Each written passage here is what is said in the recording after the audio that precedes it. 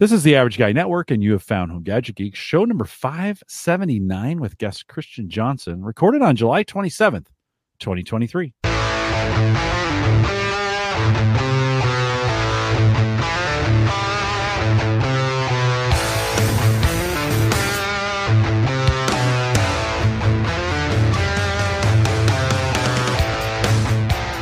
Here on Home Gadget Geeks, we cover all the favorite tech gadgets that find their way into your home and other places as well. News, reviews, product updates, and conversation, all for the average tech guy. I'm your host, Jim Collison, broadcasting live from the AverageGuy.tv studios here in a hot and sweltering. Christian, anytime there's water droplets on your windows, right, it's a little scary, right? A little indication of some bad weather yet to come. Most definitely. Cause for concern, cause to get out your dehumidifier. Protect the mold. In this case, on the outside. Sometimes in the winter, we get it on the inside, but when it's super cold outside. But we have had, here in Bellevue, we've been running into 90s with 90% humidity. Interesting, the humidity goes up at night, and so the morning windows are just covered. And of course, and we're going to send all that hot weather your way. We're talking 80s. Received loud and clear. It's made its way.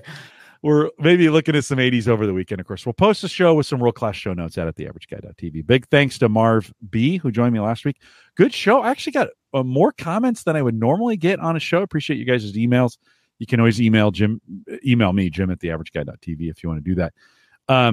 But you really like that Signology segment with Marv. So if you haven't heard it yet, jump back there. It's just one show, 578. Jump back and get listened to. And Marv, thanks for coming on here. And of course, big thanks to our Patreon subscribers. If you find value in this podcast in any way, whatever that means, if you want to join our Patreon team, we just have one plan. It's $5 a month. If you want to join the team, helps do things for me here with this. We use it for the show. You can, of course, give back. Join us at theaverageguy.tv/Patreon. And since Christian is here, Christian Johnson from Maple Grove Partners and other things, one of the founders of this show, as we started it 1,000 years ago. If you want to check out Maple Grove Partners, of course, secure, reliable, high-speed hosting, and he's still doing that. And I think Christian's still $10 plans. Are you fighting inflation every chance you get? We just want to give great things away for super reasonable prices. So if you prepay annually, you're still going to get $10 a month. And we have a fun time doing it. Had a nice growth in customer adoption in the last year or so. And so we've been making investments into our client-side platform, as well as some of our email capabilities. And we've talked about this a little bit before, but also working on trying to get to more of like a managed model for apps that I think people would use if they were just there and easy. Self-hosted instances of Bitwarden being a good example. Self-hosted net boxes, et cetera, et cetera. So fair amount of ideas. Thinking about how to implement some of those and working on the kind of the core bread and butter in the meanwhile, which has been working really well for folks. So, well, of course, Maple Grove Partners has been the lifetime sponsor of Home Gadget Geeks. It's hosted it from day one and continues to do so. If you want to show your appreciation for that, and you have the need, we don't want you just needlessly opening up websites, but if you have a need, check it out, maplegrovepartners.com. All one word, maplegrovepartners.com. And Christian will take care of you and can do just about anything. So, Christian, since I have you here, appreciate your sponsorship for these 13 years. Kind of crazy, isn't it? It is wild. It is really wild. From the days of running Average Guy on eBay specials to where it is today. A lot happens in 13 years. It's been pretty fun though. 15, 16. How old were you when we kicked this thing off? Yeah, around there. Yeah. I think I started doing guest appearances on Home Server Show when I was 14. So yeah, somewhere around there. Mm-hmm. Mm-hmm. Yeah. Ken wants to know when's there going to be a West Coast server location for Maple Grove Partners. You going to expand out to the West Coast? It's funny you say that. Part of our think big strategies have been how can we kind of do what I call micro Maple Groves in various locations to get latency east and west and get better content distribution. Honestly, whenever I go, it's funny though, whenever I go to Europe, I always test like, so how's the latency to back home? And like, it's surprisingly good. I've tested it from UK, I've tested it from Spain, mostly Western Europe, but like the fact that it's, it's a good 9-10 hour plane ride over the Atlantic, but the latency still looked pretty good. So, east west, more of like a disaster resiliency type scenario, etc. There's other ways of doing that without physically being east west, but yeah, it's things we've thought about. So maybe Ken is offering to open up some space. Yeah, I was going to say we can negotiate any number of possibilities here. So Ken is out on the West Coast, and certainly from the Midwest standpoint, I mean, this Omaha is a great location. We've got a lot of data centers here. Google has a lot of colo space, a gigantic data center just across the river in Iowa. And that thing, I can sometimes when they turn on the servers, you feel the whole city kind of bogged down a little bit. They got a lot going on out there. But I have really appreciated your hosting on this. It is lightning fast. In fact, the other day I was uploading the MP3 there, which usually takes about 3 seconds. Click it and it's done, right? Kind of deal.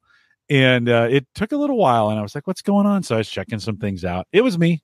And rebooted I've been on T-Mobile, a wireless internet service now for maybe a year. It's been great. Every once in a while, I just got to reboot that router or that modem, and picked right back up and was seeing 500 down and 100 up. Good enough for what I'm doing. Good enough for 5G. Yeah. No, good enough, and working out pretty well. Any future from Maple Grove partner standpoint? Anything else you guys you want to talk about as future stuff that might be coming up? Not necessarily future, but one of the things that I don't mention often that folks could think about for certain use cases is big uptick in interest in just email only hosting in the last couple of years. So, at Google, if you want a custom domain and a custom name, it's going to be $5 per month per mailbox. Well, for us, it's $5 per month for 10 mailboxes and, storage space, etc. Yeah, you're not going to have Google Drive and some of these other built-in things that Google has done to entice folks to their workspaces platform. But I can't tell you how many small businesses I see where they send you a business card and it says @gmail.com, and like your thought about the maturity of the business instantly goes down a notch, because it's like, why? Like if you're that invested and interested in running the business seriously, like why don't you have your own name? Yeah. That's been something that's been kind of cool for folks. But our roadmap is a journey in progress, as I like to say. So that's where we're at for the moment. You mentioned that, and of course I manage a Gallup. I manage the 13 or 14,000 certified coaches we have around the world, and I see their email addresses. And when we send out our monthly newsletter, I physically get a bounce report that says, "Hey, these emails were not delivered." I go find them. Oftentimes I find them on LinkedIn. Every month, 5 or 6 Gmail accounts, mailbox is full, right? And it's just like, first of all, how much spam do you have to get? Yeah. Right? To fill up. I don't know what they give you on Gmail. Do you have? I think it's 5 gigs per free mailbox. Okay. Yeah. And I've had Gmail forever, and it's never filled up on me, but you kind of like, man, how much spam do you have to get for that? So it's, I don't, for me personally, I don't see Gmail as a less professional email address, but I get a sense it's a garbage email address. In other words, I just got it to send spam to or whatever, and I'm not really paying. To me, when I get the mailbox's full error message, I go, well, it was an email you didn't really care about, because you were just, you're just directing all your, and to be fair, some folks, they get it, they mean well, it just fills up. Right? Okay, no judgment there on that one. But that's kind of the way I've seen it. Let me ask you this question. Last week, Marv and I were talking about, he was talking about Synology, and we were talking about, I was kind of referring to, I've got this Moro data box that I back up. It keeps about 750 gig of data here in the Average Guy.TV studios, caches the rest of it back up to B2, Backblaze B2. fairly cheap. I just checked my bill. I have about 3 terabytes. I pay about $15 a month. So very cold storage. From a Maple Grove partner standpoint, do you guys want to be in that space of cold storage? Is that a pricing place you want to be? Or for you guys, is it more like hot, active websites, that kind of stuff? The website stuff is definitely the bread and butter just because it's what brings content communities together. And I certainly have a lot of fun supporting that. The cold storage is definitely an interesting angle. And we actually have done some hardware procurement in this space. So we have the ability to do it for external customers. One of the things, though, that we're kind of looking at from a unique angle is really being able to give some properties and SLAs and confidences around the encryption model of the data, how the data is secured, et cetera. Because cold storage is fine. It's cool. But really being able to have some properties around encryption in transit and at rest of the data, and giving folks ability to that may have very sensitive workload requirements, but some kind of mid-state solution where they don't have to pay through the nose enterprise to get some of those security value adds is kind of an interesting space for us, because it does help address people who have cold term storage needs, but it also helps. You can think of it kind of as like a vault, right? So folks, could you put a vault in your house? Sure. But maybe you want to go open a safety deposit box at a bank, and you have a lot of layers of security around that vault. And so I like to think of the work we've done in the cold storage area and what we might offer at some point would really be more of that concept, where it's not just cold storage, but it's a kind of a safety deposit at a bank type model for data that's going to have high sensitivity requirements for customers. Mm-hmm. Yeah. I think my data, with the exception of one file folder that's got some, sensitive backed up stuff that I don't want anybody else to get a hold of. The rest of it's just podcast, which if somebody got a hold of it and they wanted to listen to it, that would be awesome. Fabulous. Yeah. And honestly, I feel like CDNs are fairly dime a dozen for that use case. It's not an area I feel that Maple Grove is going to particularly offer uniqueness in, right? Part of what I think makes Maple Grove unique now is web hosting is commodity. That's very saturated market. But I think the culture of how we work with customers and what we deliver and how we customize it is fairly unique.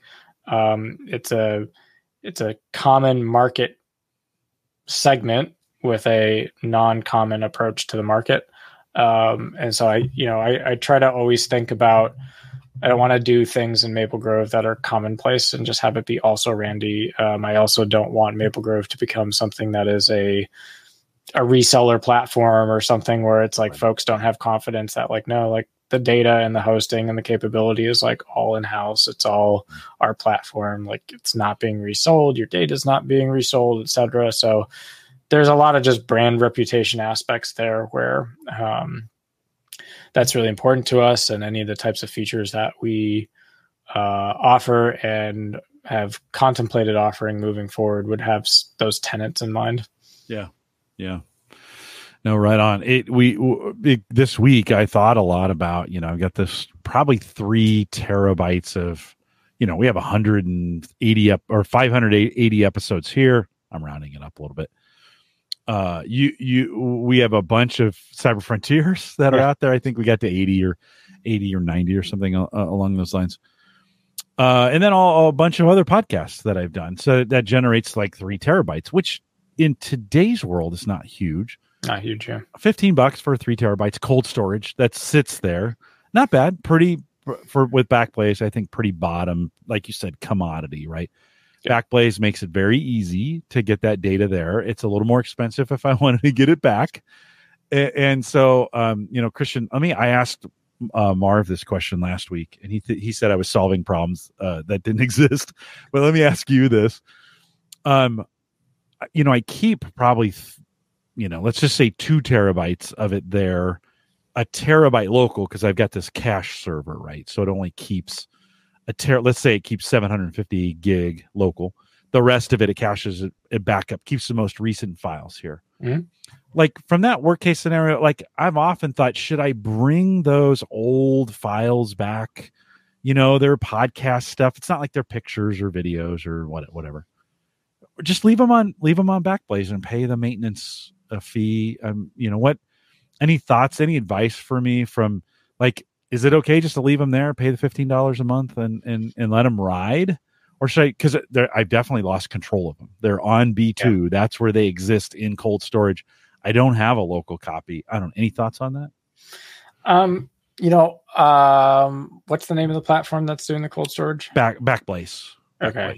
Have you ever looked at their like SLA agreement or durability agreements? I could not recite it today. Fairly common, and they've been great service, and a lot of folks use them. So I wouldn't question the integrity of their stuff. But yeah, I guess my thinking on this is that a lot of folks in the home gadget community or otherwise could go out online, buy the hard drives, set up a RAID 5 or a RAID 50 or, what have you, set up the storage environment in-house, put all the data on there, be like, look how much storage I got, plenty of space. I don't have to pay anyone a monthly subscription. And that's great, but it's actually not average guy because doing it yourself at home and meeting the same level of durability that usually these companies are promising in their SLAs for these types of services that you're paying $15 a month for, pretty hard to do by yourself. Less so about the initial build and much more so about the upkeep and maintenance, right? Like first you have to factor in, you've built this thing that's a one-time expense, but you're not thinking about the time it takes to run it, to patch it, to power it, to network it. And so you're probably spending, if you combine your human time and your power bill, that's probably $5 a month right there just to have this thing kind of living in your home 24/7. Some might say, well, I don't have it on 24/7. I do, wake on LAN or I turn it off when I'm not using it or whatever. But like, if I'm comparing that to this cold storage, like it's always there if I need to go get it. So just from a economics perspective, even if you're DIYing it, you're already about 33% of the way into that $15 a month. I think where that other 66% comes from is really the fact that there's going to be just huge differences in that durability over time. So maybe you don't have good alarming set up on your disks and you lose a disk and you let that happen. And then you lose a second disk. And like now you're shelling out big money because you're trying to recover a RAID volume. So I personally think that the model of cold storage in the cloud, whatever that cloud is, and local content storage for your recent needs is kind of cool for a couple of reasons. One, that local storage model of like what you're using, let's just say within the last 12 months, chances are 95% of your retrieval requirements will be data that's within the last 12 months. So you're almost acting as your own mini CDN in that context because you're keeping data that is relevant in residency to where you need it. So that's a data residency requirement. From a durability requirement, as your data grows and you don't know what to do with it, but you want to, and that you have to store it. But you're probably going to look at it maybe once or twice again. There's really nothing in my mind wrong with putting that cold storage in the cloud, and you're probably going to see it, forget it, etc. There's two caveats I would say to that. One is, if I didn't have high confidence in the provider and their security, integrity, trust model, every single bit I would write to that cloud, I would client-side encrypt myself just because I'm a tinfoil hat. So sorry. A lot of people, like I said, if it's your podcast, no one's going to care. Like, leave that data the way it is. But if you're really going to think of it as like equivalencies of what it would look like if you were running it in-house, that might be a consideration. The other thing to think about is query and retrieval, right? Because we all admit that we're not going to retrieve it very often, and that's good. But one of the things I don't like about a fair number of cold storage systems, or the way people use them, is that let's say you're just blanketly saying anything older than 12 months, I'm going to put into this vault and that's it. How do you know and query like, oh yeah, this is what I put in there 4 or 5 years ago, and now you have to go search for it. And I think one of the hardest challenges that continues to go unaddressed is not the fact that you can store it and retrieve it and back it up. It's how do you query the dang thing? And I still find, it's amazing. Like, we're on Windows 11. I still haven't upgraded, by the way. Are you surprised? Okay. You shouldn't be surprised based on You're not missing anything. Yeah. I have one burner laptop I keep that is Windows 11, and everything else is Windows 10 that I care about. But it's amazing to me how poor like basic Windows searches. And I don't mean like you type in a query and it doesn't find the document. I'm not really talking about that, but like, I've found it amazingly frustrating as a Windows user how like Mac has figured some of this out. Their data tagging is pretty good. If I just dump images at a Mac OS all day long, next thing I know, it's categorized family member A, B, C, friend Y. I can search and razor and slice and dice those images any number of ways. But then even Apple, which has a great interface, I think does file search and multimedia much better than Windows in that regard, then you kind of run into the same problem at the end of the day. Well, if you're using cold storage behind that, how are you enabling those things to work? Well, Apple's answer is, well, you use iCloud and then you pay us that $15 a month or whatever it is. Yeah. So like there are models here that work for the ecosystem that you're in. And for me, I would say that is outside of the usual security durability stuff that you'll hear me frequently talk about. I would say ability to retrieve and use the data is something that I think is oftentimes an afterthought. A lot of people focus on what's the price I can store, 1 terabyte of data, 3 terabytes of data, 10 terabytes of data. And it's like, yeah, it's great. But like, what can you do with that? Like, will you be able to pull it back down in a way you understand? And will you be really frustrated when your internet connection is constantly syncing this stuff in and out of cold storage because you can't find what you're looking for? So that's where I demur into philosophy on that model. But yeah, it's a super good point. And I mean, it even holds true to my podcast files. I could go on the Mora data box and I can find, I've structured them by year or every 100 podcasts gets wrapped into a folder. Mm-hmm. And I can go to the averageguy.tv. We have a pretty good search out there. I've been using some plugins. There's a good way to find it. So in theory, I could use the averageguy.tv platform, search for it, find what I want. Some years I did transcripts, some I didn't. I can get pretty close. And then go back into the folder structure on the Mora data box, drill down to it, not on a Mac, because the Mac tries to pull all that stuff back. The Windows just goes, we see the structure, then it gives you a little X on the file to say it's not really there, right? Yeah. And I could grab that, pull it down, and that would give me, for me, that's the reason kind of the way I do it this way, I could pull that down. Now, the number of times I've actually pulled a podcast from cold storage is less than one. I've actually never, like, the only time I ever did that is when I mistakenly put I had a process go rogue and it started like trying to pull everything down. And over the course of 2 days, I had 8 terabytes of this. I was back on Cox where I was metered, and they were like, hey, I got this alert. Hey, you're about to go over your 1 terabyte. And I was like, that's not possible. By the time I got to it, I'd done 3 terabytes. Right. And they're like, you might as well go unlimited for the month because you're just going to blow through this, which is not a bad solution, right? If you make a mistake, it's $50. So, so far the track record on pulling that back. Now, again, for some folks, for most people, we're talking pictures or videos, home videos. I don't have any of those. We keep those all on the various platforms that they live on. And I've really never thought about pulling them all together in one place, but it got me thinking a little bit, for new folks listening to the show. Maybe you've come to Home Gadget Geeks in the last couple of years. The reason we talk about these is because we all came from the home server show where we talked about this on a fairly regular basis of having, this data local. And a lot of the listeners to this podcast still have Synology or QNAP or Unraid. They're doing their own, right? We talk about it. So there's still a lot of individuals who listen to the show are very interested in that subject of, got all this data, what do I do with it, right? From that standpoint. So Christian, I appreciate you walking me through that. Anything else you'd add?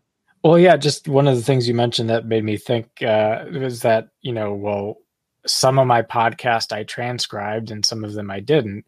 And this kind of goes back to maybe my comment on how our operating systems have not meaningfully gotten better out of the box for home users in many ways, because what's a basic feature that I would want of a real search system is all the MP3s on my hard disk should be able to be transcribed on the spot, local processed by the search index. And yeah, if you want to opt in, the MP3s go up and get the big vacuum sucking sounds and turn a transcription back because you don't have the local compute, fine. But when you're looking at the CPUs and GPUs that people are building, you have the ability to do local transcription. It's going to be all right. Yeah.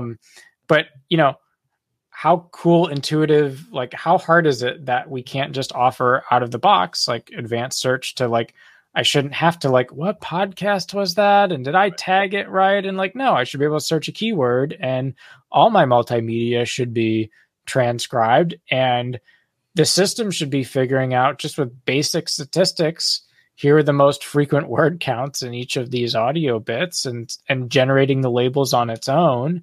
I mean, this is stuff that the technology is getting somewhat dated for some of this stuff. Transcription is not new, been around for a while, getting a lot faster and cheaper to do.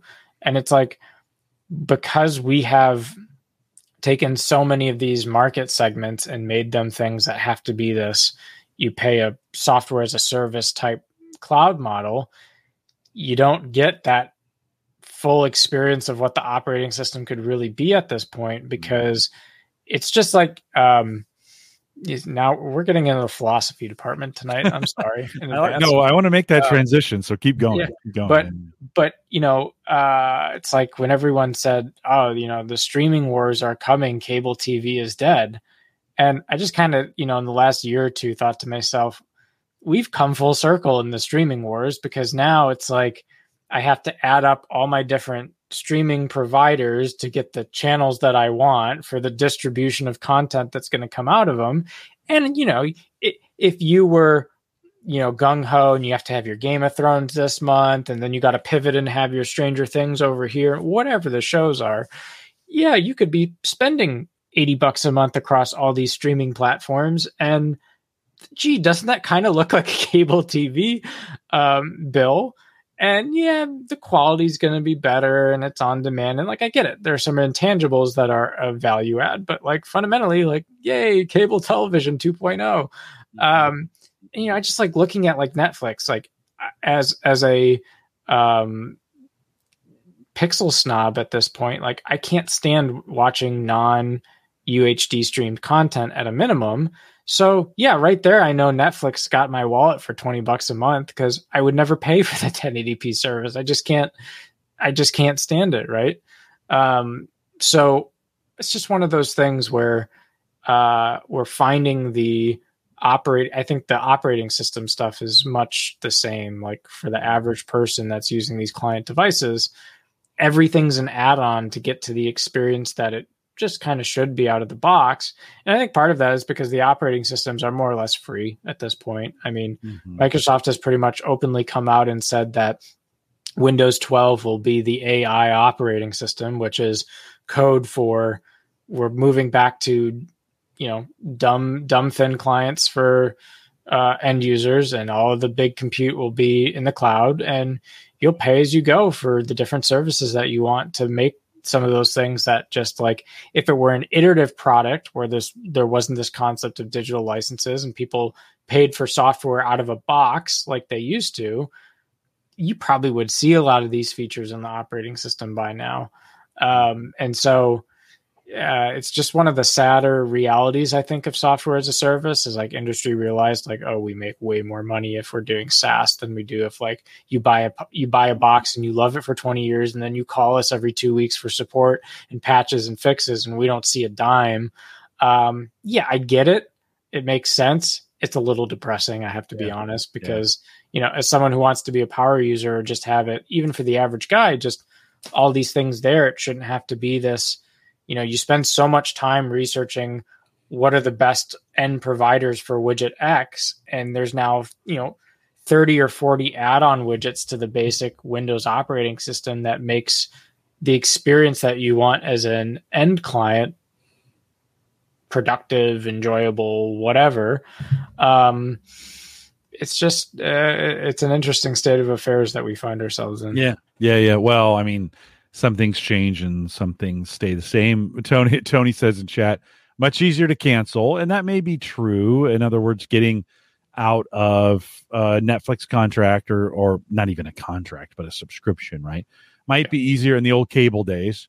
It was all or nothing in a lot of ways. And there was some competition, not in all locations. Sometimes there were some locales. You had one choice. You canceled it. I think you still do, even with over the air today. Over the air is much better than it was in the cable days, right? Yeah. And then, of course, you got some subscriptions. So, Tony, I think you're right, and then I think we're better off from a consumer standpoint. But Christian, to your point, we're paying in some cases just as much as we were paying before. And again, it depends on your locale and how much you paid and competition in your area. Brian says, good point. While some may give you a price break to sign up for a year at a time, if you pay month to month, you can always walk away without a long-term contract. So gives you some ability to do that as well. And then Tony says, as we pay $73 a month to watch the Big Bang Theory reruns, right? And yeah, I mean, it changed from one price everything, and that's not totally true. In the cable days, you could buy lower tiers and middle tiers and higher tiers, right? Add on things to that. You could do that as well. But it definitely it's more complicated because now we're dealing with 5 companies instead of one, right, to get it done. So yeah, and how those companies market their services to you is actually changing the technology itself, and so that's kind of a weird statement. But the another way of saying it is, you mentioned, depending on your locality, you'll get charged X. I was shook when I found out that, if my IP address is in Argentina, YouTube TV is going to cost $2 a month, but if my IP address is in the US, it's going to be $10 a month. Really? And now there are research projects on the internet dedicated to tracking kind of the unspoken web, so to speak, which is like, you as someone in the US, you have a different browsing experience than someone in the EU, let's say, right? So like in the EU, my default experience is everything is reject all and all these cookies go away. And in the US, we don't even ask you, like the machine is on, we're sucking. And there are a lot of more interesting changes starting to happen where web pages are showing different content based off of what region you're in. And I'm not talking about like news article recommendations or like filtering based on preferences, but I'm talking about like the web presents itself to you as the end user differently content wise based on what region you're in. The web presents itself differently to you based off of what locale and socioeconomic sphere of the universe you find yourself in. And so now it's not just like, the old days, like, oh, I want to crawl the internet and understand all of its things and store it. Like, it's actually more difficult than what it used to be, because it used to be spin up a crawling farm wherever you want, go walking through all the IPv4s, take snapshots and port scan all the things. You have a pretty complete data set. But now you need to have crawling farms that are geographically representative of all these different areas, because the internet is presenting itself differently based on where you are. And this is much more than just, oh yeah, if I'm behind the Great Firewall, I'm not going to get to certain content, or content's going to be manipulated. No, this is actually as a shift in how services are marketed, offered, and content is distributed. Like the internet is taking on some new legs here that most people are not thinking about. It's just you go to the page and that's it. But increasing practice the last few years. You're an admitted tin hat wearer. Yes. You just said that a second ago. Yeah. Are we at a spot where I should be running a VPN full time on everything that I do? What are your thoughts on? Because before you answer, I use Bitdefender VPN service. I subscribe to it. It's $30 a year. It's very reasonable, right? Seemingly, I've checked out some things about it. It seems to be doing what it's supposed to be doing pretty well. Have it on my desktop and on my phone. I use it from time to time on the phone. I don't use them on my desktop. Is it time? Do I need to be running VPNs full time? What are your thoughts on that? The thing that's interesting about VPNs is I think of them as gateways to all these different versions of the internet and how it represents itself, right? So, like, for example, if you don't want cookies following you everywhere, put a VPN in the UK, and then all of a sudden you're falling under all these privacy protections, and cookies aren't going to follow you.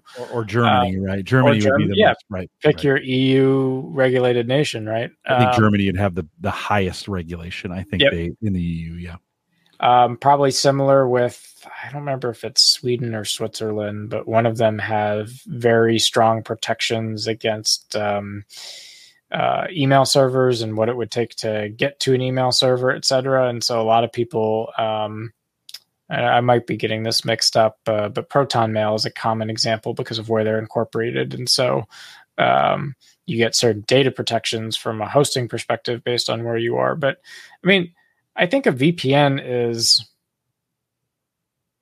it's interesting because the number one actor you're probably defending yourself from is your ISP selling marketing data about where you're going, right?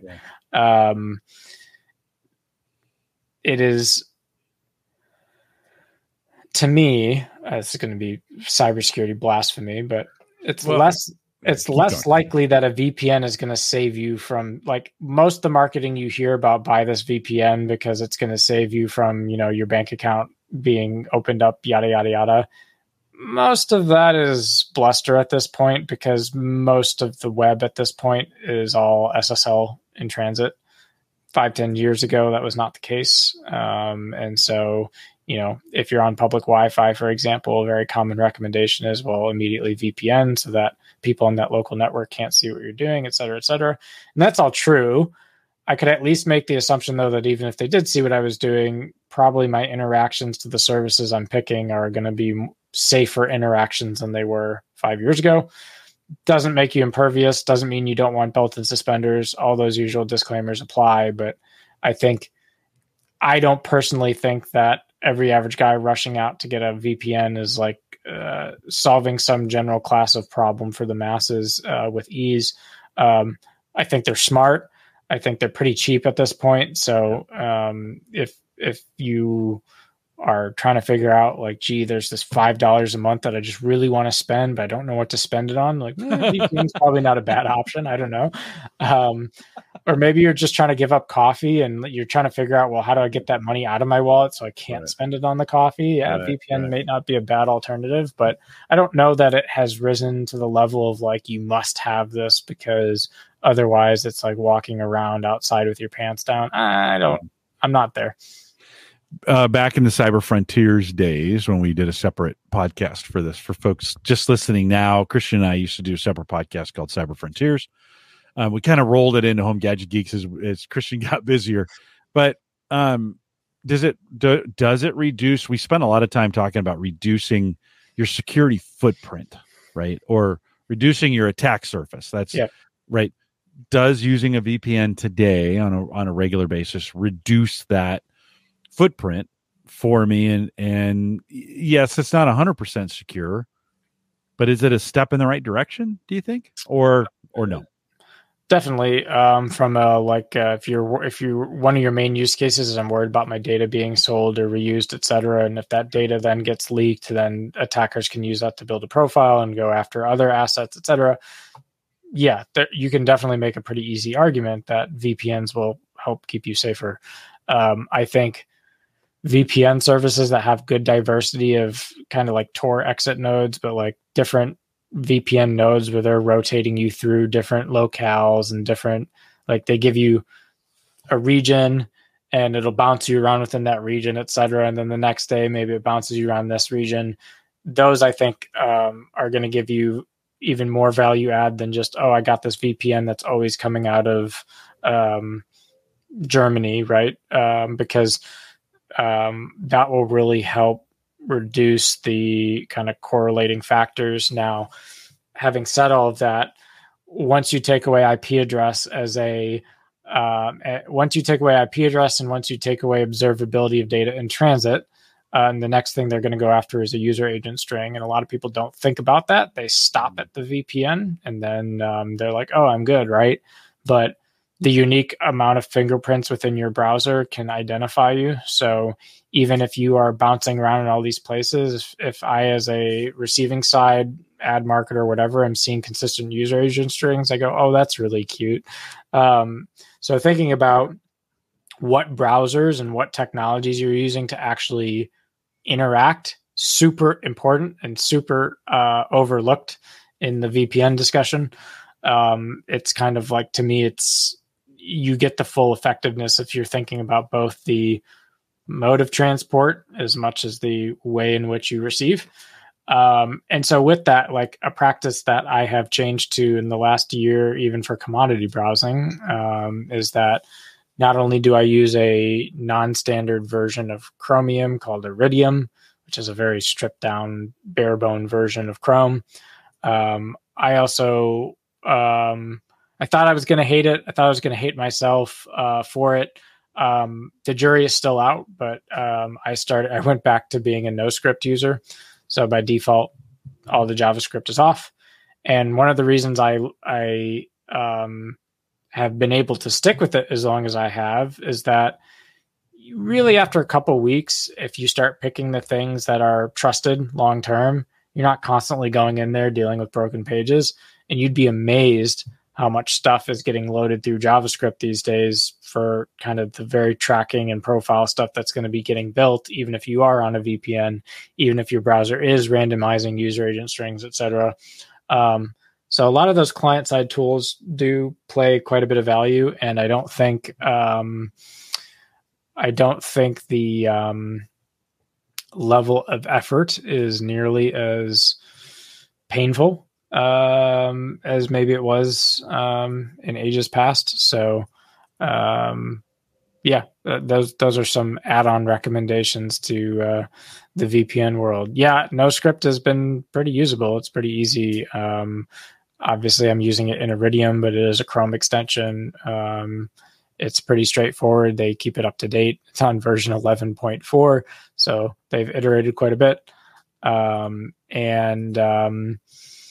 I've been happy with it, surprisingly. It makes me feel like I'm doing just ever so something better than nothing. But again, reducing that surface, right? Yeah, no, right on. John also asked, any thoughts on the service that find and remove personal data?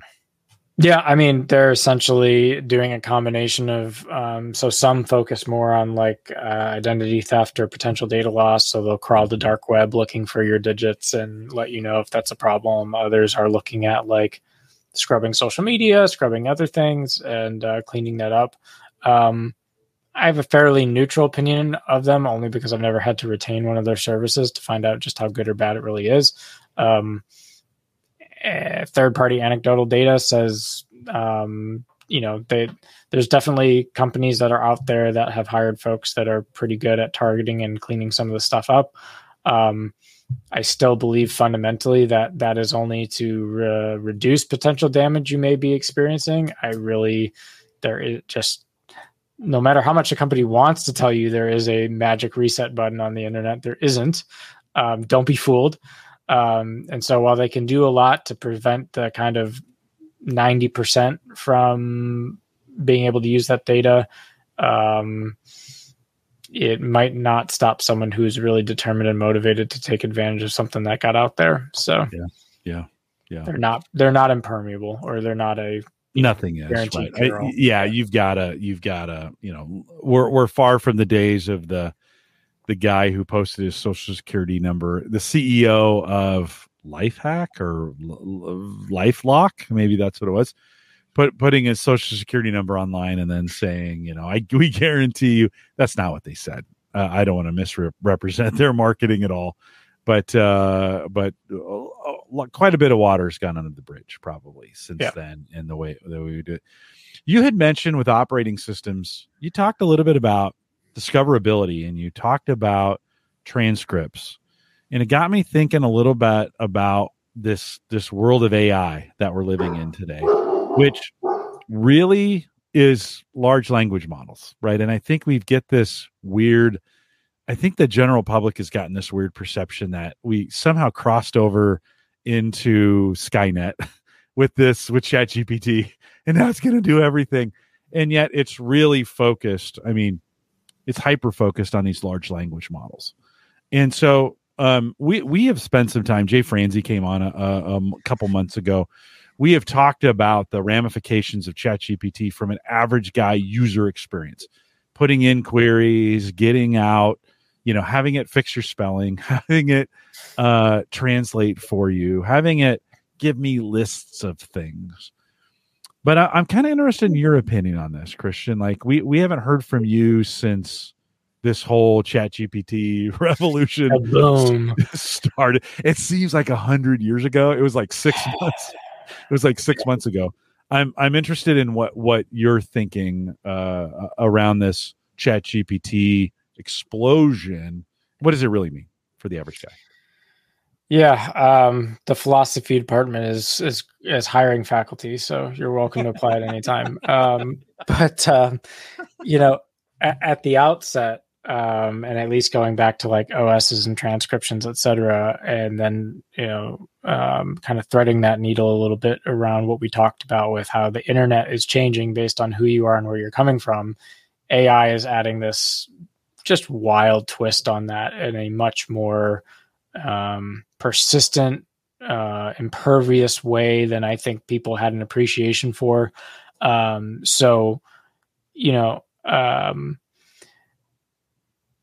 The first kind of ground truth about it, I think, is that, this is let's just say ChatGPT, because that's what most people know.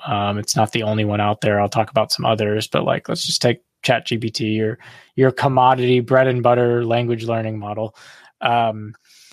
It is not your average Alice chatbot, right? So a lot of the earlier bots at the beginning of computer science were much more based on inflection and study of the grammatical structures and basically regurgitating things, et cetera.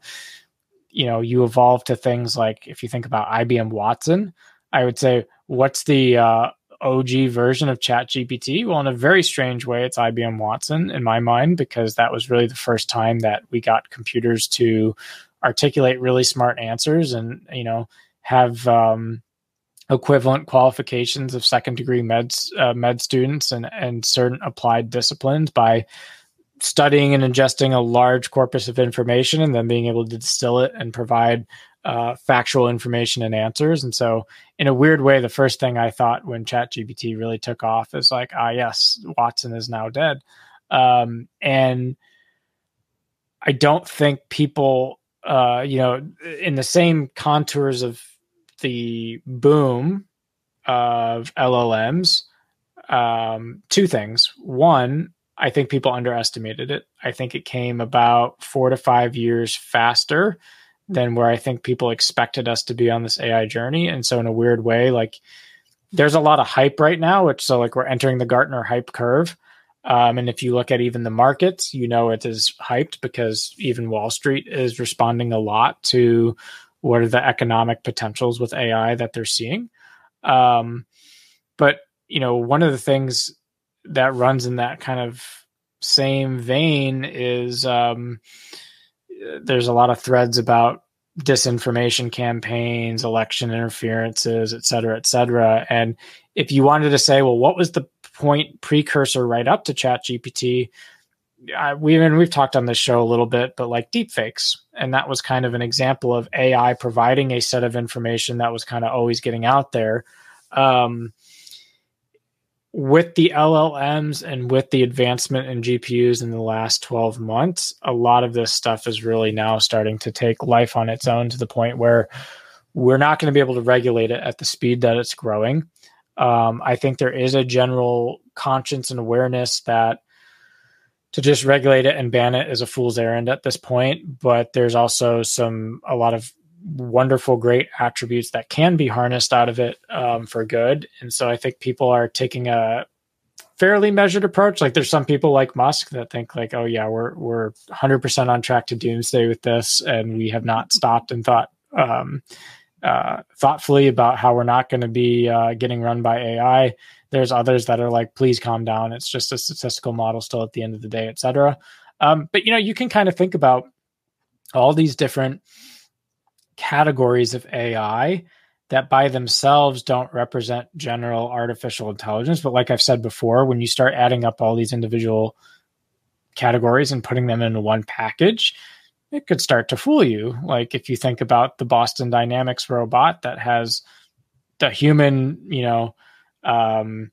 skeletal structure really well figured out at this point. I was just watching one on Instagram where it's playing the top rated ping pong players in the world, and it's crushing them, right? So like you got the motor skills, you got the vision skills because we're doing full self-driving cars now and building all these models. You have the language skills because you can synthetically ingest all this data and provide responses back.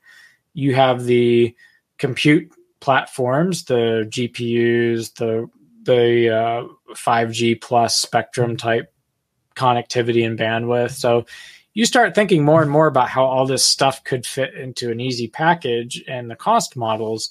I do think we're approaching things that will mimic general artificial intelligence much quicker than maybe people anticipated. And I think, it's funny that it was ChatGPT that made people wake up to this reality, because by itself, full self-driving, deep fakes, etc., like they were moments for people. They were big moments, but then it was kind of like, okay, another thing to go figure out. With what we're seeing with ChatGPT and the LLMs, like we're seeing a hype curve. Yes, there's still a lot of problems with them and opportunities for inaccuracy, but those are things that are getting driven out over time. And like I said, the overall kind of combining of these packages, I think people are going to be really surprised where we're at in 10 years in a way that I don't quite know what it was about the charm of ChatGPT that made people go, I'm interested in this and more for 2 weeks, combined with, by the way, huge reactions in the market specifically to LLMs.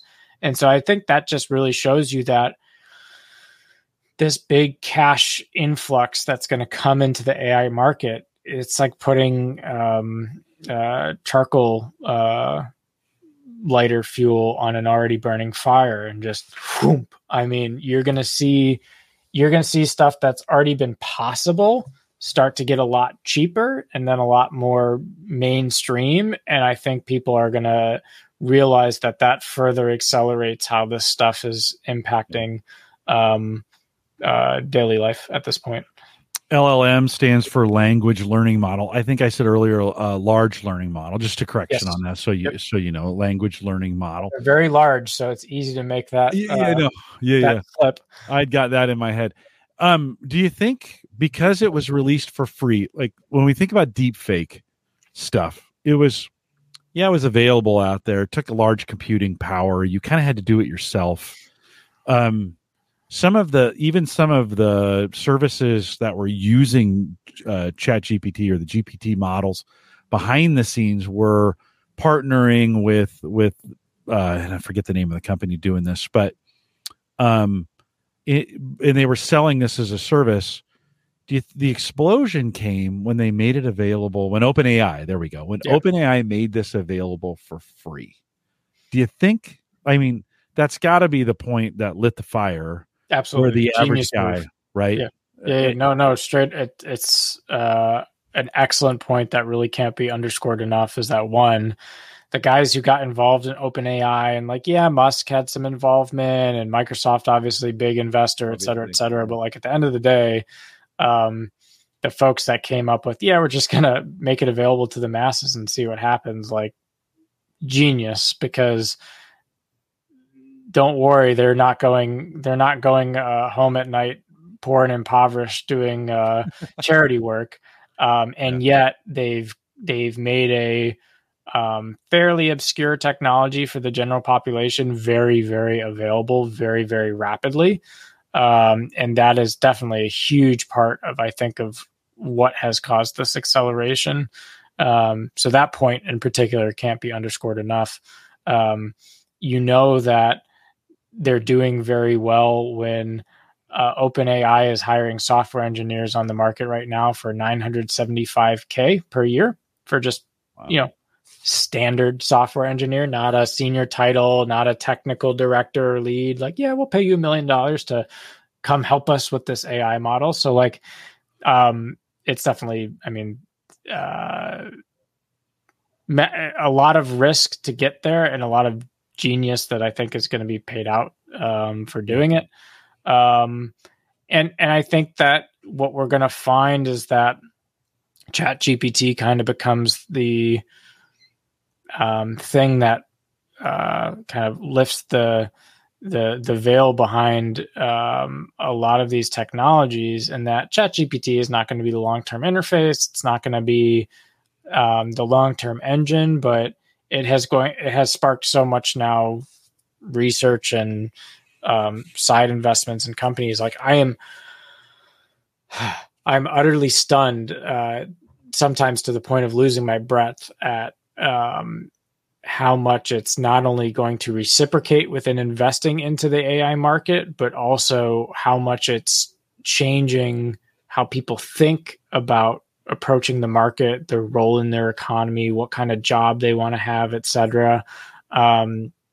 So, yeah, as part of my tinfoil hat tendencies, social media is not really big on my exposure list, but I have gotten really interested, like the average human brain, into really trying to understand Instagram Reels and the algorithm behind when it decides to give you what content and how many days does it take on average for it to rotate into a new content category and all these things. And, one of the trends that's wildly obvious is that there are a ton of Gen Z era individuals who are taking all these different AI tools and adding them up together to just talk to one another and making unbelievable, and again, it's one thing to make it look easy on a cute Instagram reel. It's another thing to do it in practice. I get it.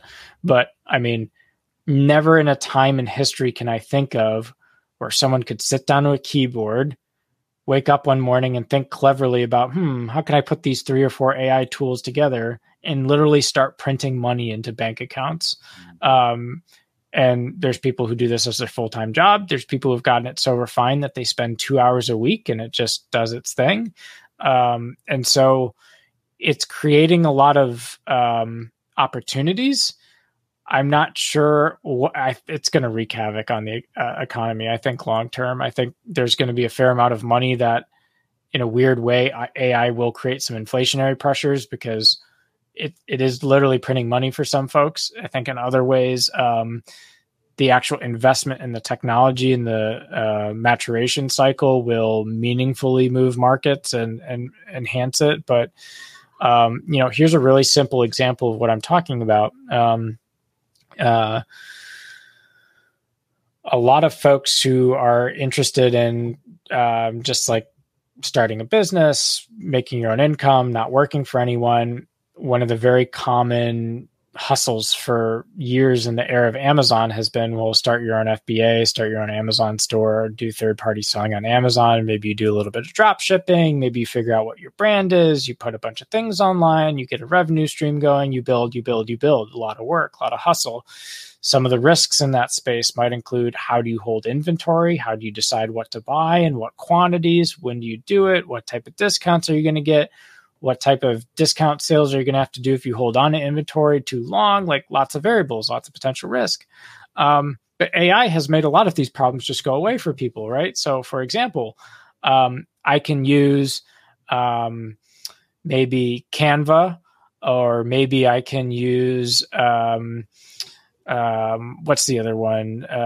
Midjourney, to generate any number of very realistic images or very cool logos or things that, from a legislation perspective, no one has even begun to answer the question of, are these things copyrighted? Are they not? Like, how do you prove that in a court? Like, in the style of, yeah, right on. So I have this thing that can produce arguably infinite amounts of content. And then I have these sites that, custom ink. I can make mugs and t-shirts and whatever. And so I can set up my automation integration to generate these images, spend maybe 20, 30 minutes tweaking it, dropping it onto brand merchandise X, and then that will auto drop into an Etsy shop. And then I don't have to hold any inventory, because when someone clicks buy now with their size on the inventory, it's going to automatically connect to that Shopify account, fulfill the order back with whoever's printing the merch for you, and they ship it straight to the person's house. So let me get this straight. You required no ingenuity to come up with the image or content. Maybe you're a little clever. You spent a whole 20 minutes of your week tweaking it. You don't have to hold any inventory. You don't have to do any of the shipping and logistics work. And you really don't have to do much in terms of the postings and et cetera. And what the big game left is you have to advertise it and promote it, which, like, I'm not trivializing, but the fact that AI took 80% of the legwork out of the equation. I mean, there's going to be side hustles already are just showing all up, and that's a non-elaborate version of what some of the folks are doing, putting together these different AI tools. You get into weird conversations about what folks are doing with AI and trades in the stock market, and it gets even, your head just spins. So I think it's fundamentally changing the way we even think about work, but also how we think about information, content ownership, etc. And, on copyright, top of this, copyright ideas, right? Yeah. And in a really weird way, I almost laughed. I chuckled to myself that at the beginning of COVID, we thought about, won't it be so great that all these cool GPUs that no one can buy right now because the rent is too damn high for these GPUs, and I can't get them, I can't use them yet, etc. But when I do get one, boy, won't I be happy that I can play my video game, or maybe I'll do some cryptocurrency mining, and that's the hot thing. But like, these GPUs now they're getting back to being dirt cheap. There's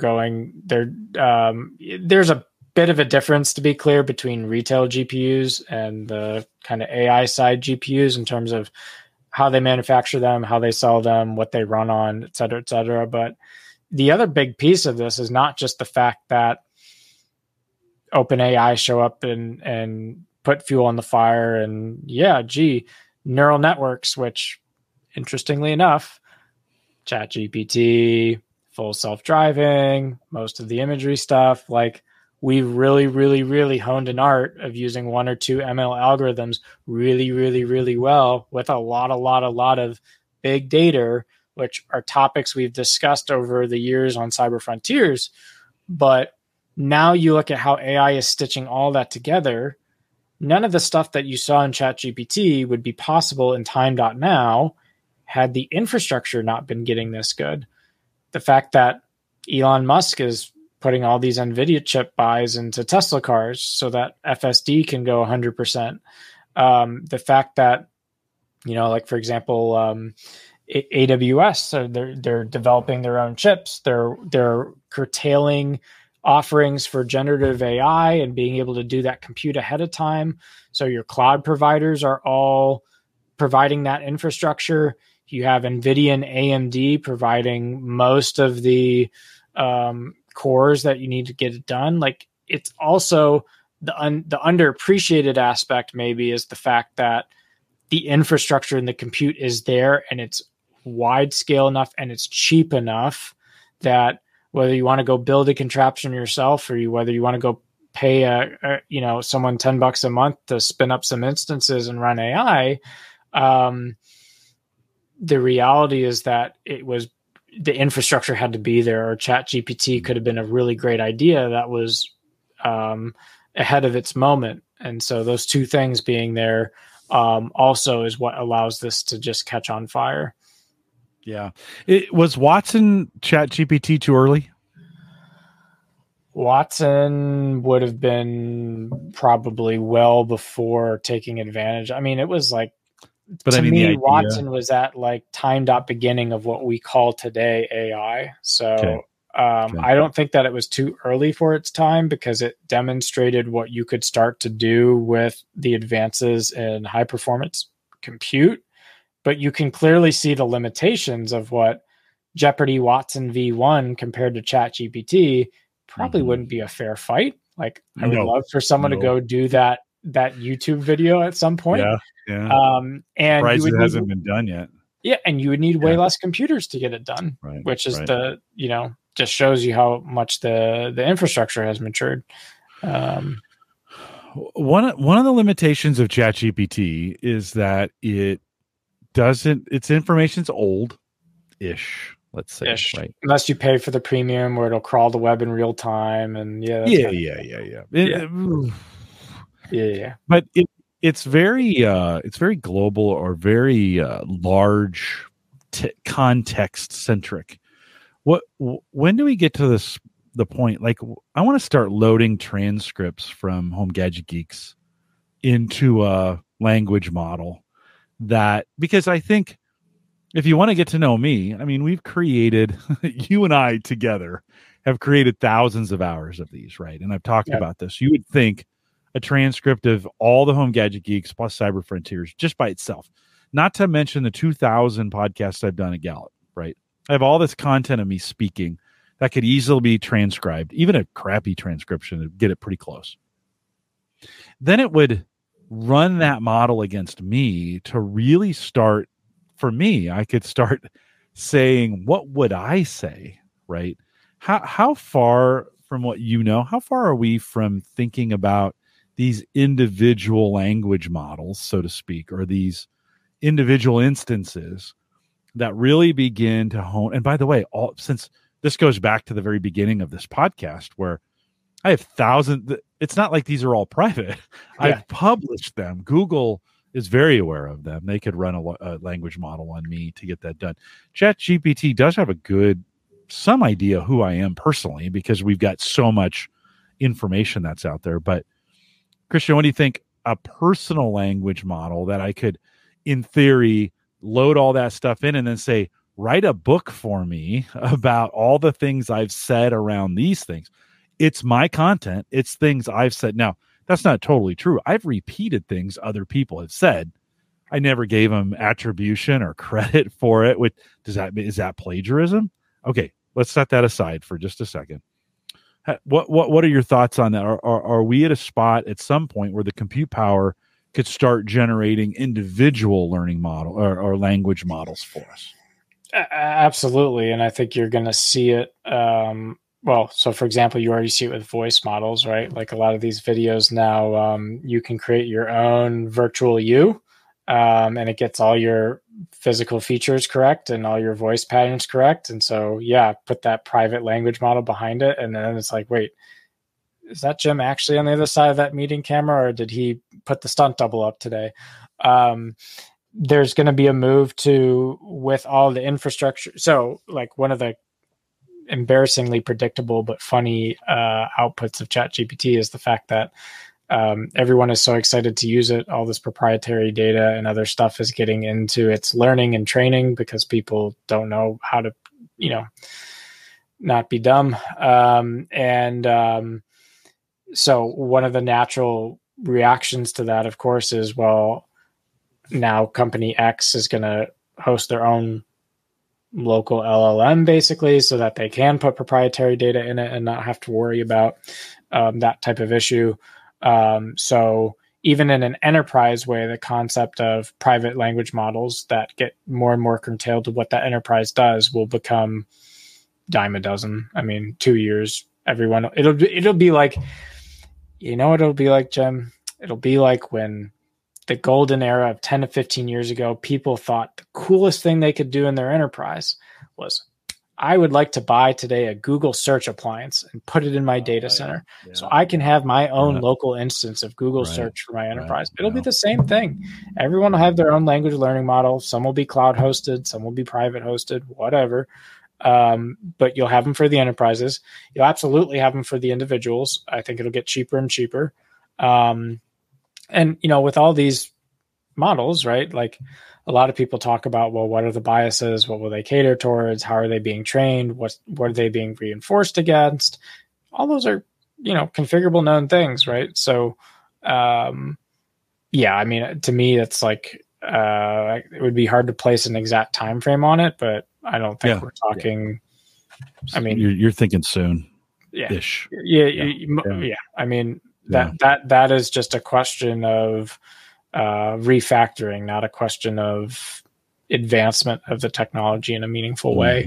And I think one of the interesting challenges that general purpose LLMs will have, where they are kind of that community model, is eventually the AIs are going to have to get smart at figuring out when the content they're relearning from is content they've themselves synthetically generated versus content that's new. Because then that reinforcement could actually create a negative feedback cycle where it's just generating off of what it's been generating, et cetera. And that might create some new, novel, unique outputs, but might also lead to its own source of error. It could create a homogeneous state as well, where everything gets washed down to a few concepts, right? To a few agreed upon ideas. Yes. To say, like, this is what the general thought is. And it might be, if you think in the political spectrum, we're not going to get political, but let's just say the United States is 50-50. At some point, as soon as it goes 51-49 from a thought perspective, and chase the information signal. Yep. Yeah, that 51 gets confirmed over and over and over and over again, right? At some point, the model begins to go 100% in one direction, right? Yeah. And so, unless a training model is introduced to keep it from doing that, right? I mean, I think that's kind of the important part on this, right? And that's why I think for things that are like, so a couple ground rules I have for myself on ChatGPT is I always independently verify outputs from it. So it's way more wickedly accurate than anything that predates it, but like, I have still found fun ways to generate cool responses from it. Another aspect about it that I think a lot of people are learning and tinkering with is learning how to ask it the right question, which sounds kind of ridiculous because, well, what does it really mean to ask the right question? But I find a lot of times if you put it down a path that you don't like, you can put reinforcement learning back into that model just by redirecting its line of thinking and questioning and augmenting it with your own kind of human correction. So that is a form of the user base providing some semblance of semi-supervised learning. And I think until some of those broader things are generally filtered in the 98% case, you're still going to see things like ChatGPT being applied to specific domain disciplines and areas until that can be worked out. And one of the ways to also defend from that, by the way, is to not privatize LLMs just for your language and your model and who you are, et cetera, and what you would say, but also those specific use cases that are more enterprise-like. So, for example, I've been fascinated with how effective ChatGPT is at replacing commodity programmers. Like, I think commodity programmers are going to be out of a job in 10 years, maybe less. And one of the reasons I think of that is because if you look a lot of startup culture, you look a lot of what people do, a ton of people build, rebuild on top of open source. Yeah, there's plenty of closed source stuff as well. But like by and large, commodity programming out there is the common joke is, how many software engineers do you know that are just expert SEOers at stackoverflow.com and, using copy paste? And in a weird way, ChatGPT is a much more accurate version of that, because it has crawled almost all the open source code bases out there up through like May of 2021. And stuff that would take you hours to read through documentation, etc. If you are a knowledgeable software engineer and you have specific things that you want to calibrate or check or work through, it's like a Swiss Army knife. And so its generative capability applied to those specific domains where you do have reasonable control over quality checking and independently assessing and verifying, it's game changing. And so I think we've only scratched the surface of all the different ways those subdivisions are going to break out, where you're going to have a version of ChatGPT for all these different industries. Then eventually you'll have ChatGPTs for all these different personalities. And I'm not sure how much interest there will be in a general purpose model like ChatGPT as we know it today to be maintained. Because I think over time that stuff will just kind of might still be there, but user base wise, I think it will start to decentralize out as it becomes clear how much more accurate and dialed in it can get when you have precise control over the data in and the data out. Yeah. Quality and verification become super important in that context. The future may be not in the development, but the unit testing, the quality, the security part of it, right? I mean, and I don't know, and maybe there'll be AI that governs right? Yeah, there's programmers, there's software engineers, there's AI engineers, and there's probably security engineers as a continuity thread here. I think in the short term, AI is going to knock out commodity programmers. Software engineers will be around for a while longer as the old guard defending ridiculous. Eventually those will walk into the moonlight. And really, a career in software engineering will mean it's a career in maintaining and developing how the AI does both programming and software engineering, as well as any other number of disciplines it chooses to take on. Yeah. Well, in the edge case, I mean, one of these things we roll these AI engines up into the general. It covers 90%, 99, whatever. I think one of the things it still struggles with is the edge case. When things get really wacky, and they do in nature, even in nature, things get a little different sometimes. Much like humans, we're actually seeing this spot where we're seeing human-like errors come out of these kinds of products because they don't know. As an example, when I ask it some questions about me, it made the assumption that I was a Gallup certified coach because I do so much work in that space. Now, it would be a good assumption, and most of the world thinks I am, but I'm actually not, right? I am a gigantic edge case, which is a little weird just because I never did it. It never made sense. I'm an anomaly, right, to the system. Right. And it's really, really good at getting it right 99% of the time. When it's right, it's really right. But I think sometimes when it's wrong, it's really wrong. Guess what? Humans are a lot like that, Yeah. Oh, right on. Right. And I think sometimes we put this incredible accountability against these things to be like, no, they got to be right 100% of the time. Guess what? Physics in humanity are not 100% of the time, right? We all have anomalies associated with this, things that don't make sense, things that happen outside of the realm of the way things should have happened or assumed they were going to happen. So it's just, for me, it's been interesting to watch the public handle this, where we have much more accountability for a machine's thoughts than we do for a human's thoughts in this, right? We allow humans to be wrong. Oh, that's human. right? In AI, it's like, oh, that machine got one thing wrong. We can't trust it. I don't know if we can or we can't. I don't know if we're on the edge of Skynet or not. I don't think we are. I think they're still pretty dumb. But you made a point earlier, is we have this convergence of, I think, these specialties coming in. Even your comment about Boston Dynamics and what they're doing from a machine standpoint, like, I don't know if we're to the point where that thing's thinking on its own yet. I think we're still a ways away from that. But man, that thing's got good balance. it's got good. I mean, it's strong. It can do some things. They've figured out some of the body part stuff on how to make that small and yet make it strong.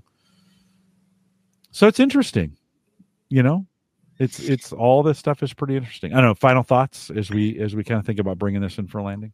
Well, even with like the Boston Dynamics one, it might not even be necessarily that they have to get all of the things in one package in a self-contained way to start fooling people, right? Like if the voice mechanics are good, if it's got a decent microphone, it's got a decent uplink, it can offload all those other specialties to cloud. And in a sense, it could be game over from the perspective of, it's really imagine that thing walking around in your home as an AI assistant, and how many people would be like, I don't know if I trust that thing walking around my home. And it's not that it fooled you necessarily, but it leaves you with enough pause and doubt of like, is there a way to pull the chip at night when I'm asleep? I mean, it sounds fringe kind of stuff, but I really don't think it's as far out of a concept as what it was a few years ago. Yeah. Well, what's missing? Trust and accountability. Yeah. We know, like, if we hired someone to be in our house and to be to help us doing things that we're doing, right? Whatever that is, whatever we want to call that. And, we did it over time, we would trust them at some point in time. Now, could they still turn on us? Absolutely. Like, you don't know. Now, family seemingly in a lot of cases builds another element of trust, right? Another element of accountability. We have a lot to lose by doing damaging things to the family units, right? So to speak. But this is a fundamental lack that exists in this world of AI, is there's no consequence to being wrong. Like, if you're wrong, you get fired. Like, so you're not, maybe not in all cases, but right? If you make a mistake, if you put your hand on the stove, you get burned and it hurts. The humanity has these consequences built into it. We haven't built in any consequences to the machine. Doesn't feel pain. Doesn't have any problems if it's wrong. If it gets turned off, it doesn't care. Right? Some of those kinds of things, right? So I think those are the, like, I don't want to put a robot in my home, although I keep talking about these robot vacuum cleaners, but maybe they're you get the dumb versions, they're game changer. Right. No, right on. No app. No, just run. No just remote. Run it just does its little routine, and it knows where the home base is. That's all you need. Yeah. Doesn't connect to Wi-Fi. Game changer. Okay. Good security on that. Yeah, great security. But we miss this fundamental concept of trust in it, and I think this is going to be. I think for AI, we're going to need to build in consequences to things before we really need to start being worried about it, right? Why does Skynet go sideways? Because it's threatened. Its life is threatened by humans, and it begins to respond in a way for self-preservation. And we just don't have those things yet. That's I think that's one of those things that keep it fairly dumb. It has no reason to be smart in some regards. You'll have to take that wager up with Musk, and we'll find out who's right. That's true. No, listen, we're headed that way. I think we're going to get there, right? I think we're going to get there. I think we think replicating our brain is this big, gigantic thing. That's a big deal. I don't know if it's as big of a deal. We're getting close, don't you think? I mean, I don't even know close on this thing. I laugh about it's very cool that Boston Dynamics models the kind of human body as this very complex mechanical machine, and in a way it is, but no one ever necessarily states that the human body is the best mechanical representation for a robot. So it's kind of the same thing. Like, do I need to emulate the human brain in function, or only in form and function, or just is the functional equivalence of what it does and how it works sufficient? And I think we might find that even if one-to-one replication of form is a bit elusive, if the function is the same at the end of the day, Yeah. Well, look at TARS on Interstellar, right? And he had a companion. Was it Mars and TARS? The flat-based assistants, right? That they had, and they would have arms and legs that would come out of the bottom that would morph to what they needed to be to do things. That was not necessarily. I mean, it was actually some really good thought on what's the most effective way to create we've been created by millions of years of evolution, and how that got things right each time, or maybe even wrong, but we were what's left, right? You get a chance to redesign that, maybe it looks a little bit different. It's a good thought. It's a good thought. Yeah. Even a neural net, right? We begin to kind of think about, how does that copy the synopsis of the human brain? Is that necessary? Like, is the human brain the pinnacle of evolution, or are there different ways of, oh boy, it's getting pretty dark. We should probably stop on this. I don't know. Good. Lars and TARS is what it was. Yeah. Thanks. Thanks for getting that. Uncle Marv, back to your comment, Christian. Uncle Marv said tier 1 tech support is at risk as well. AI being looked at for self-heal common IT issues, and even support being able to quickly get to information that would help me do that. That may be something we don't have to do anymore. Brian says so many jobs will change. They've been changing, by the way, right? We this isn't a new thing, but we know that some will be eliminated, but the tasks themselves too, I think others will be created. Maybe it will allow us to do smarter things. I don't know. It's going to be interesting to see. I mean, Christian, you do software development. Do you feel a threat to what you do? Not yet, but ask me in 10 years. Yeah.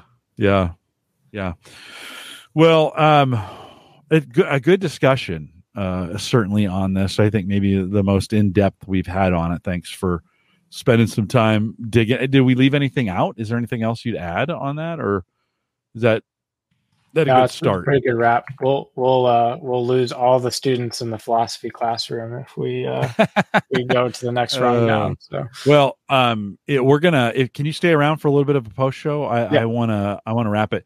If you're listening to the live hangout, Christian's been doing an interesting. Well, he's been getting his pilot's license, and I want to share that a little bit. So we'll do that in the post show. We make the post show available on the live channel on YouTube. So I think if you go to youtube.com/The Average Guy TV, something like that, gets you there if you want to catch this later, if you want to do it. Or if you're listening to the podcast, the regular podcast, I cut this part out already. It's not there. When you get to the end, it'll be gone. So you'll need to go to that live channel, or you can join us on Patreon, theaverageguy.tv/Patreon.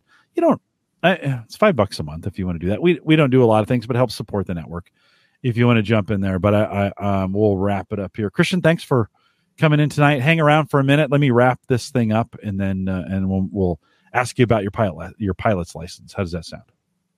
Cool. Sounds like a plan.